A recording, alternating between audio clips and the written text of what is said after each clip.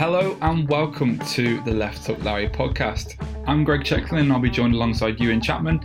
This week we're going to be discussing some of the biggest fights and some of the best moments from UFC 261.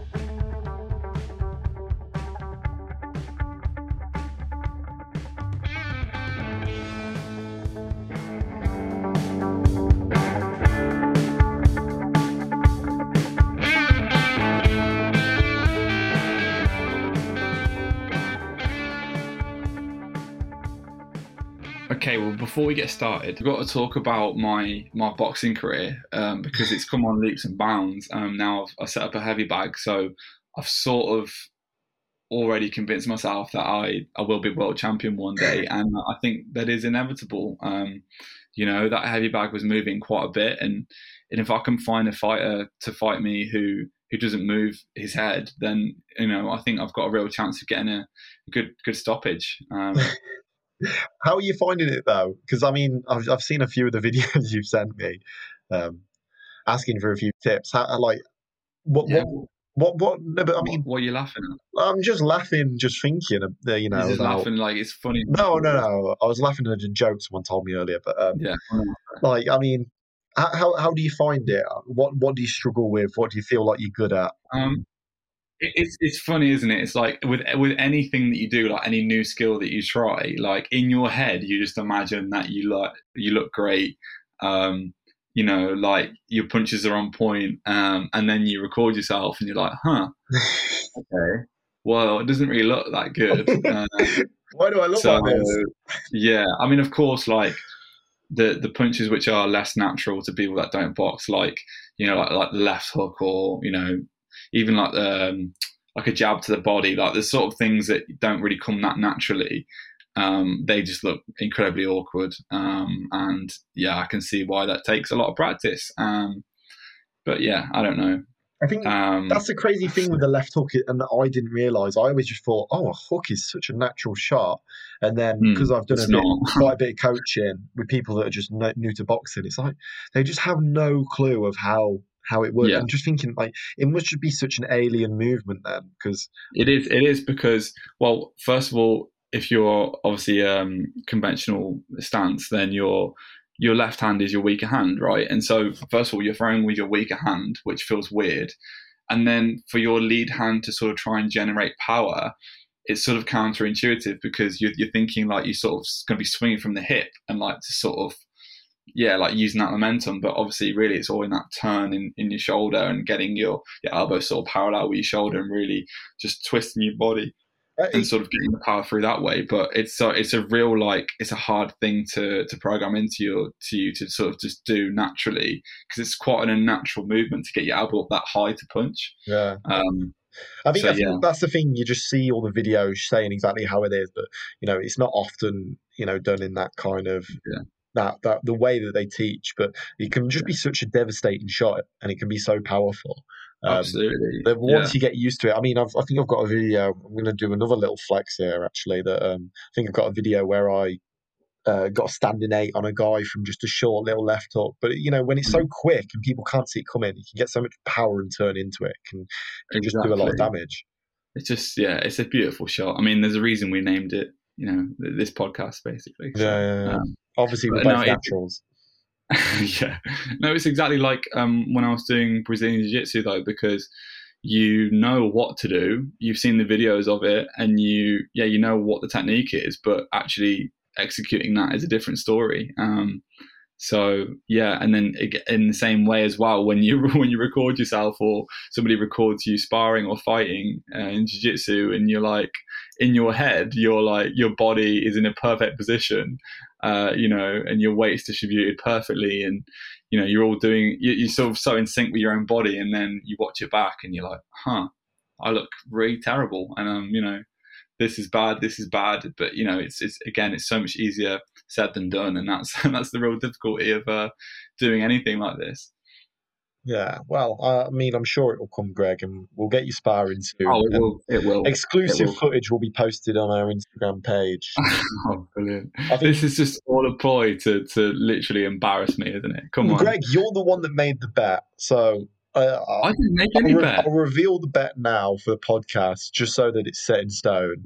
Okay, all right. And just to say, this actually was set by Greg, so don't come back and say this is. He was saying that basically how great he was, and I said, against a boxer like me, I think 20 seconds, not including like counts or whatever, I could stop you, or at least or you'll say let's stop or whatever. You'll give up within 20 seconds. No And maths. what did we have, £100 bet on that? So I'm looking forward to that. I can get myself a nice new pair of boots for that. I would genuinely be interested to know, and for those of you who are listening who know me and Ewan, I would be really interested to see what the general consensus is on this, because I'm in my head, right? Again, I could be so wrong, but to last 20 seconds, I could just run around the ring if I wanted to.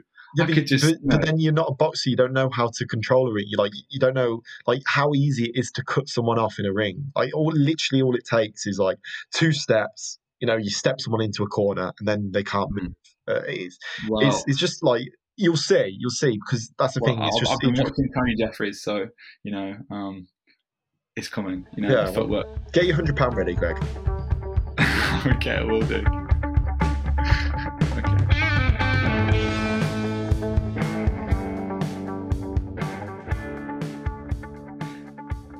Okay, so we're going to start with Kamaru Usman versus Jorge Masvidal, which I think was surprising in some ways, but not surprising in others. I think the result itself was not surprising. I think I was someone in particular that argued that I don't think this really should have even been a rematch. I think there are other more deserving fighters out there that should have been pushed for this title shot, which I'm sure is something we can discuss later. But to get the knockout in that fashion was certainly something that I was not expecting. And you have to say fair play to Usman, because I think he's really proved a lot of fans wrong in that he can actually be exciting when he fights. And I think it sort of pushes his stock up further, and he will actually be rated as a better fighter after this. And it's difficult to see, even if he's able to get the Colby Covington rematch, how Colby will be able to deal with his striking now, because he seems to have improved a lot in that area. What was your thoughts on this? Well, I thought it was going to be a bit of a wrestling battle. So it was always a bit of a surprise where you just see Usman decide to stand and trade with him. I think from what I saw, the Masvidal wasn't as crisp and as clean as we usually see, like say in the fight with Darren Till, where it's just like sublime boxing. It's quick movement. He's got that head movement, counter reflexes. He just didn't seem to have that. I thought there were several times where Usman stepped in to throw his shots, and you could just see that Masvidal's head was just staying exactly center and kind of just like clenching in preparation to take shots. And I think that's something that we don't usually see from Masvidal. It's a little bit more slick. It's working off shots so that he can counter back. And I think that's what led to his downfall, because he just wasn't moving out the way. And I don't think, from what I saw from Usman in that fight, that he's now suddenly, an amazing boxer that's, above, other fighters in terms of his boxing ability. I just think there's just several parts to his arsenal which are really difficult. I still think he's slightly awkward and boxy to look at, a little bit rigid. But his fact, his arms are so long, because you can see he could just reach from so far away, and he's obviously got so much power in that right hand as well. I mean, is Masvidal past it then? Is that what we've got to take coming out of this? Because I don't think he'd have got beaten up in that sense, in that style, in previously in his career. So to see him now at a latter stage of his career and taking a shot like that, is he past it? Is that the end of the road? Well, yeah, I mean, I was particularly surprised with the sort of combination that caught him, because it's pretty rudimentary. It's pretty basic stuff from Usman, and just to sort of obviously went to throw or sort of fake that left hook to then come straight through with the right hand. It was sort of something which you teach an absolute beginner. Greg, rudimentary. Are you not? Do you not know that Conor McGregor has that shot patented? Oh yeah, I can't believe that post. That was absolutely ridiculous. As if McGregor hasn't been ridiculous enough in recent times for him to say that Usman was stealing that combination. It's just ridiculous. I did find that funny. I'm not even going to say it. It's just, of course, that's just typical Conor. But I think interestingly though, you had Daniel Cormier and Joe Rogan saying, that I think Usman looked quite wild, particularly in that first round when he was sort of overextending and he looked off balance. And they were saying that he needed to be careful, and I was agreeing with them, to be honest. And it was strange then that he was able to sort of get that finish. But I guess it makes me think that in some ways, when you don't teach someone sort of boxing from a very young age, they can be quite wild and unconventional, and in some ways that can almost give them an advantage in some ways, because maybe Masvidal wasn't expecting that kind of combination to come out of Usman after him looking quite awkward in that first round. So as someone who is more of a pure boxer like Masvidal is, maybe it sort of caught him off guard, but I think it's no excuse for that really, and the way he got finished was certainly very, very surprising in my books. So are we saying that is this the end for Masvidal? I want your opinion on this. I mean, how many more, has he got another shot at the title, or is it now just the money fights, obviously with Nick Diaz or Khamzat Chimaev or Leon Edwards? I mean, is he just sticking around for those fights? Do you reckon he should even fight now? No, I don't. I really don't think that. Well, as long as Usman is the champion, he's not going to get another shot. It just doesn't make any sense.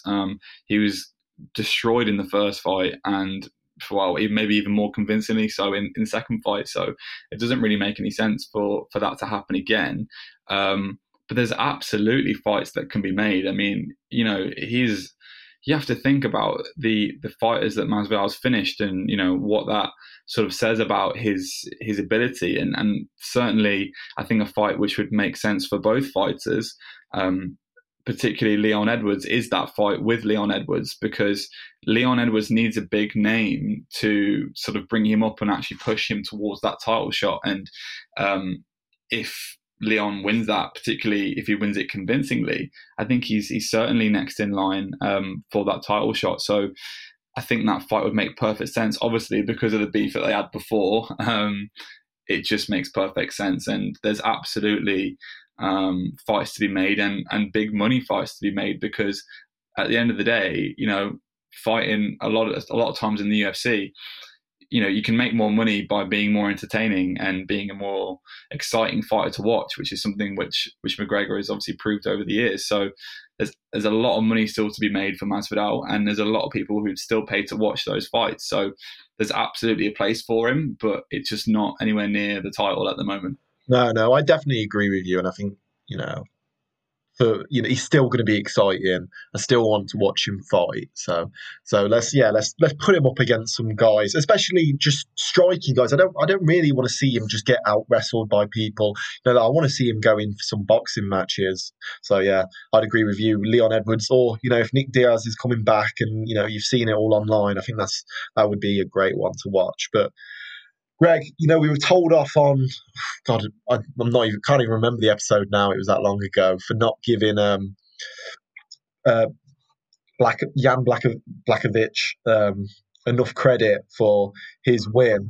Yeah. Honest, that was a bit of a mouthful there, a bit of a tongue twister. We didn't give him enough credit. So, are we doing the same here? Do we need to give Usman a little bit more credit? No, I think I'm really not sort of demeaning anything that Usman accomplished on Saturday. I think it was absolutely fantastic the way he got that finish. I think sometimes it's a little bit like 6 of one and half a dozen of the other, because it's never really, I think it was a combination of both those factors that Masvidal should have done better, but ultimately you can't argue that Usman's striking hasn't improved because it just looks to be able to get that finish. I mean, Masvidal said himself that he didn't know that Usman had that power. So, now people know. Sorry, I just missed accidentally clicked on the mute button at the wrong time there. So, I heard a lot of shouts saying Usman, pound for pound, number one in the world now that Khabib's gone. I just don't know how that sits with me. I mean, I don't know if he's enough, razzle dazzle, like you got with, say, Anderson Silva when he was at his best, or John Jones at his best, or, just even Khabib, just how scary he was. I mean, obviously Usman's scary, but it doesn't feel like it's quite the same pillars in UFC that those guys were. So is he the number one pound for pound? Can we give him that title now? It's a difficult one, isn't it? Because it's almost like the answer is probably yes, but you don't really want to admit it because then you're like, well, surely pound for pound number one means that this is someone that you want to pay, like, you want to pay money to watch and someone who's going to really entertain you. But apart from this, and I guess you could argue, the Colby Covington fight was fantastic, and yeah, he might just be one of those fighters who needs the right partner in there to really go at it. But I see what you're saying. It's difficult to sort of admit that he is the number one, but I think he is the number one at the moment. In terms of being as dominant as he's been, he's not really been in a world of trouble as of yet, and to sort of make his fights look as easy as they've been, it almost feels like that takes away some of the legitimacy from his performances when actually he's just that good that he makes the fights look boring, and that's something we discussed before about Amanda Nunes. Even though you could argue she's much more exciting, it often feels like when they're so dominant, you're like, oh, is that down to their opponents not being good enough, or are they just that good? But I think Usman just is that good. No, I definitely agree with your point. I just still feel like we need that career-defining fight, and Usman's so massive at 170. Like, he's just an absolute unit that I don't think it's too far out of reach for him to move up and go and fight at middleweight. And I think that could potentially be where he makes that massive, stardom claim. Well, yeah, I think that's a good point, because I think now we're in an era where you need to actually go up or down in a weight class and win another title to actually cement yourself as anything special, which is kind of incredible when you think about it, that is necessary. Because, yeah, if he was able to move up and fight Izzy and win that fight, then you'd be like, wow, okay, this guy is, it's hard to argue that he's not pound for pound the best. So I think, yeah, it's weird that it's almost become a necessity to do that, but that's just the era that we're living in at the moment, which in some ways makes it exciting, because a fighter like Usman can't just sort of sit and rest in the middleweight division, in the welterweight division, and sort of just build up those wins and those title defenses, and it get really boring.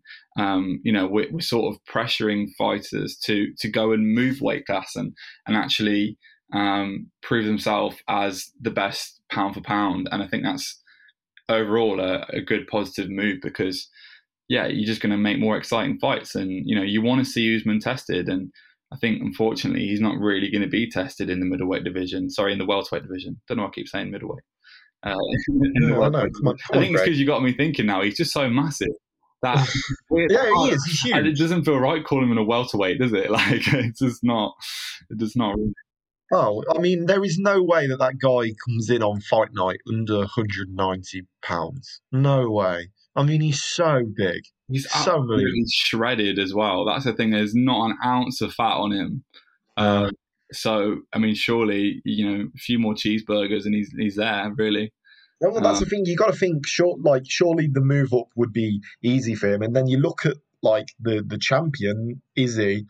who's not particularly a huge middleweight. Obviously he moved up to light heavyweight, which obviously didn't seem right anyway. But I feel like that kind of fight, and like you were saying with Amanda Nunes, where she's so dominant, but Amanda hasn't really got that kind of that movement. She can't go anywhere.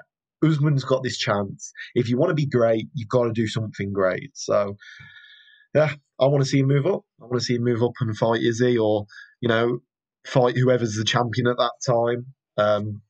Because I definitely don't think it's out of his reach.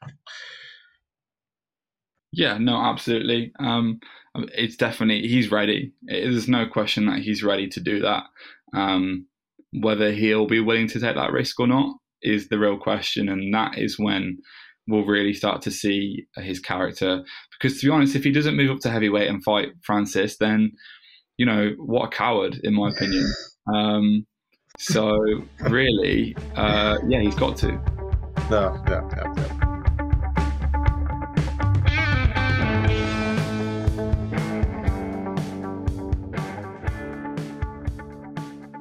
Yeah, so we're just going to touch on the Rose Namajunas fight versus Weili Zhang.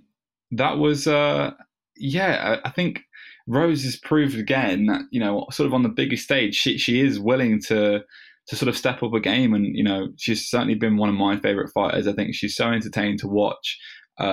She, the kind of fighter that can sort of do it all, and is so talented in sort of multiple disciplines, and to sort of have that in her arsenal to be able to get a head kick knockout, and also knowing that she could probably out grapple you.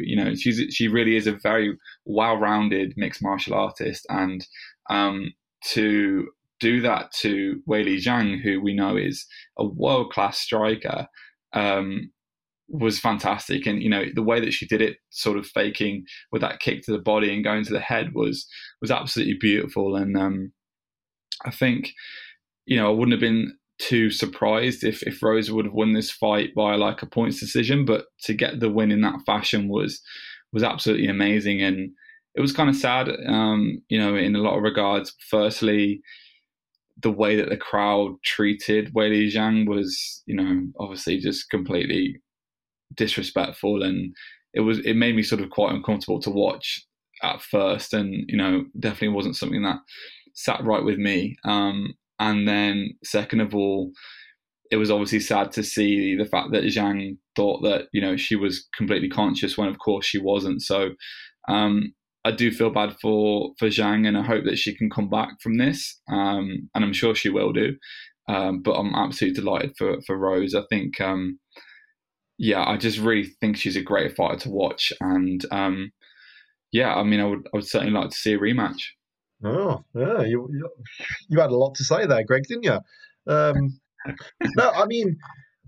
I think going into it, I really thought that Weili Zhang was just gonna, after that Joanna fight, that she was just gonna be too much for Rose, and I almost felt disappointed, because it was actually a fight that, and I don't mean this in a disrespectful way, but I find that there's not many fights that get me excited, or that I all really want to tune in women's MMA, because obviously it can often be so one-sided. But this was one that I was actually really looking forward to. So I almost felt disappointed that we didn't get to see how it'd play out, because I think it really could have been an amazing war, and that would have been great to watch. And I feel like both of those girls would just be going hell for leather the whole time. So I felt a little gutted just at the way it ended. But I think that's the thing. It just shows Rose has that little bit of class, and it's almost disappointing, that she gets these losses in her career and like kind of little setbacks, because like she's so close to being such a great female fighter. She needs that consistency, doesn't she? She just falls off every now and then when the sort of like the fire's not in her belly, which is odd. But yeah, like you were saying, we're all sort of hoping for a 5-round classic, like the fight that Zhang was in. It really could have been as well. Rihanna, it would have been amazing. But I guess in some ways this is even more spectacular. So it was yeah, I think it was a really enjoyable fight, and I certainly would like to see a rematch. I don't know about you. Yeah, oh, yeah, definitely. I think it's the kind of fight they need to make again because I feel like each time that they make the fight, it's going to be something completely different. And I feel Mm. like if we watch it again, we're just going to get something completely different to what we got that time. I feel like that it could just be a war. They're both just absolute nutters. And little Rose with a shaved head. Genuinely, when have you ever seen someone that's so like nice and little, but it's Yeah, so devastating yeah. as well? I mean, it's pretty crazy. I think, in all honesty, as well, the rematch kind of needs to happen because the depth of the women's strawweight division is not True. particularly fantastic. So it's not like there's somebody absolutely, waiting in line, absolutely sort of kicking that door down. It's really much just like, okay, we've got two or three people that sort of seem to swap the belts between each other, and if one loses, they'll probably get a rematch because there's no one else. And unfortunately, that is just the sad reality of the women's divisions in general. So yeah, I mean, we can just hope that there becomes a sort of deeper division over time, but in some ways it's kind of cool because then you get these like sort of long narratives that play out over two or three fights, and there I are feel like some. that's needed in the women's fights because it brings that little bit of needle, and you saw that going into this one, and obviously bringing up politics and what Rose said before is not on, but you want to see that little bit of needle in a fight. Something going into it that makes it a little bit nasty. But I Yeah, think absolutely. all this makes me think, seeing at the minute how the strawweight division is, where it's going back and forth, how crazy and how dominant was Joanna at this weight. I mean, there was no one that could touch her, and she just held on to that title for so Mm-hmm. long and looked so good. But it's crazy now you just see it going back and forth again, and I think it just you kind of forget how good Joanna was back in that Conor McGregor era where she'd just be on all Yeah. the undercards and she was unstoppable. Yeah, well, that was why it was just such an absolutely shocking sort of turn of events when she did get knocked out by Rose. And I remember, I can't remember what number that card was, but it was probably my favorite card of all time because I think that was the same one where Bisping lost to GSP, wasn't it? Yeah, I Um, think and I think that was probably my favorite card of all time because it was just like crazy things like that happening, and it was just amazing to watch. And this is why we watch UFC in particular. Probably, a massive advantage of the UFC over boxing because you get these sort of upsets more often, and it just makes it really exciting to watch. You really genuinely don't know what's going to happen. I mean, who expected, a head kick knockout so early on in the fight? From somebody like, or against somebody like Weili Zhang, who's a fantastic striker. And this is what keeps you on the edge of your seat whenever you're watching. So, absolutely loved it. yeah. Well, that's good, Greg. I'm glad you had a good time.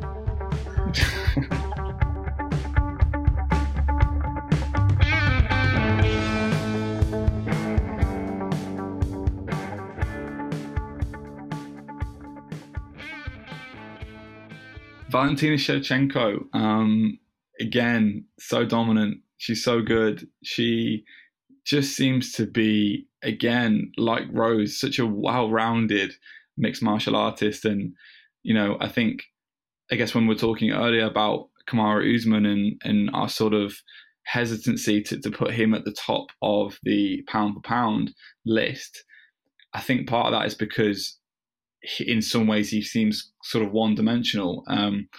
Even though he was obviously able to get that knockout with his hands, he mostly wrestles. And when you look at somebody like Shevchenko, who just keeps proving that she can literally out wrestle you, she can submit you, she can beat you on the feet, it's like these are the people that I think we're more inclined to rate at the top of that list because they just prove that they can do it all. And I think that's the beauty of mixed martial arts. It's mastering all those disciplines and becoming like literally the ultimate fighter. And I think that's what Shevchenko is at the moment. So again, so impressive, so dominant, and I just thought it was great to watch, and it wasn't like dominant in a boring way. It was dominant in a really, really entertaining fashion. So no complaints. No, I definitely agree, and I think Valentina's one of those women where you just know every time she fights, she's going to bring just something crazy to the table. And she's just such a well-rounded fighter. It's such a shame there's not more competition for it, because you just want to know how far she can go. And it's like the only potential challenge, the obvious challenge is Amanda Nunes, but they've fought twice, and it's like just a step too far. But you just want to see her in more of these fights where she can just show off how fantastic she is. Um, and I feel like if we had more of that, Valentina would just become more and more of a star, because she's just got that just amazing fight quality and good personality, and just a likable character. So yeah, I mean, she was just so good. And she just looked so strong as well. She was just absolutely ragdolling the poor lady. So the poor lady. Poor lady. Did sign up for that fight, did Andrade, but she was outclassed, and in the ways that people thought that she could possibly trouble Valentina, just they didn't. It wasn't even close, and it is a shame that we've already had the Nunes fight twice, and it's not really happened, or sort of yeah. Never been a spark really either in the fight. It's always a very very average fight. Yeah, and it's just that weight difference, isn't it? It's such a shame that it hasn't quite taken off, but it's like they're the only two that can sort of fight each other and give each other any trouble. So you feel like it has to happen again. But yeah, I don't know. It's difficult to see how Valentina wins, but who knows? Maybe she can really sort of balloon up and get massive then, maybe. But unlikely. And that's the thing as well. I don't want to see her stretch herself too far, or like just try and do something just for a freak show. I'd rather just please just find some 125ers somewhere. Go and look in other championships, look in one championship, look in Bellator. Just get the opponents for her, and let's get a little bit going in that division, because I just want to see her fighting and beating people. Definitely, and like you said, she's got the personality. She's well rounded, and in a lot of ways, we are much more inclined to start having that GOAT conversation when somebody sort of is likable and they're very well rounded in everything that they do in the octagon. So she's a star, but she needs that real tough test. We just need her to gather someone that actually fights back. So yeah, hoping for that.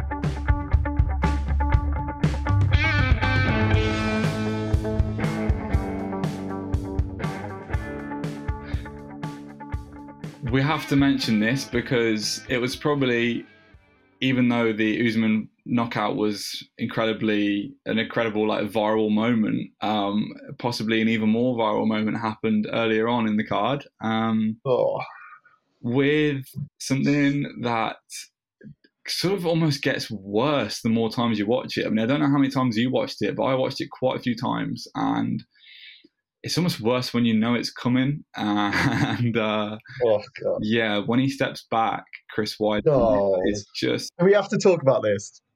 Oh my God, it just doesn't even make sense. It's like is that moment in the first Harry Potter film where he like turns his arm into like glue or like sludge or whatever, it just sort of becomes completely limp and it like bends the wrong way. It reminded me of that, where like his leg is just God, going the opposite direction. I actually sent that video of that to a friend of mine who I lived with in Australia, who was an A&E doctor, or still is an A&E doctor, and even she was like, "Why have you sent me this? This is disgusting." And like, I can't imagine the things that she's seen in A&E, and even she was like, "That's horrible. Don't show me that." So yeah. Are you flexing that you've got friends there, Greg? Yeah, that's my second friend. Nice. No, I mean, it's just revolting, and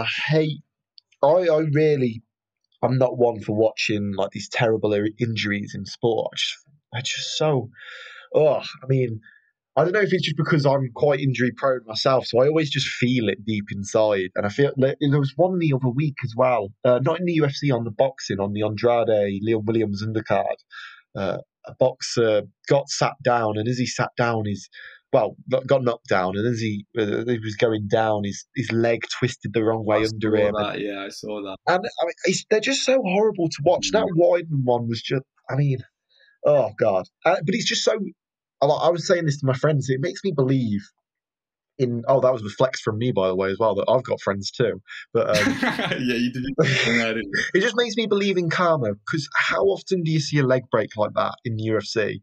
And it's just so strange that Anderson Silva, it happened with him fighting Chris Weidman. Weidman then jokes about it after the fight, saying, "Oh, I broke his leg," whatever. That's my question. Like, I don't remember this, or I couldn't see a clip of this. I know you mentioned that, but he seemed. I definitely remember at the time there was some mention, or even if it wasn't like straight after. I remember I definitely saw something where he was joking about it, and it just makes me think, like, how is that possible? Yeah, like, you just never see that. How come it just happens back to him?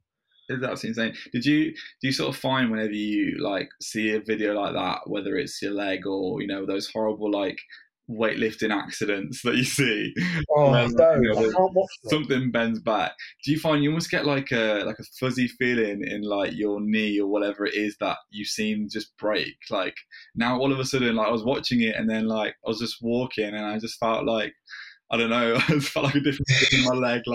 You got some sympathy pains. Yeah. Is my leg just gonna fold in on itself as I start walking? I don't know. Hopefully not.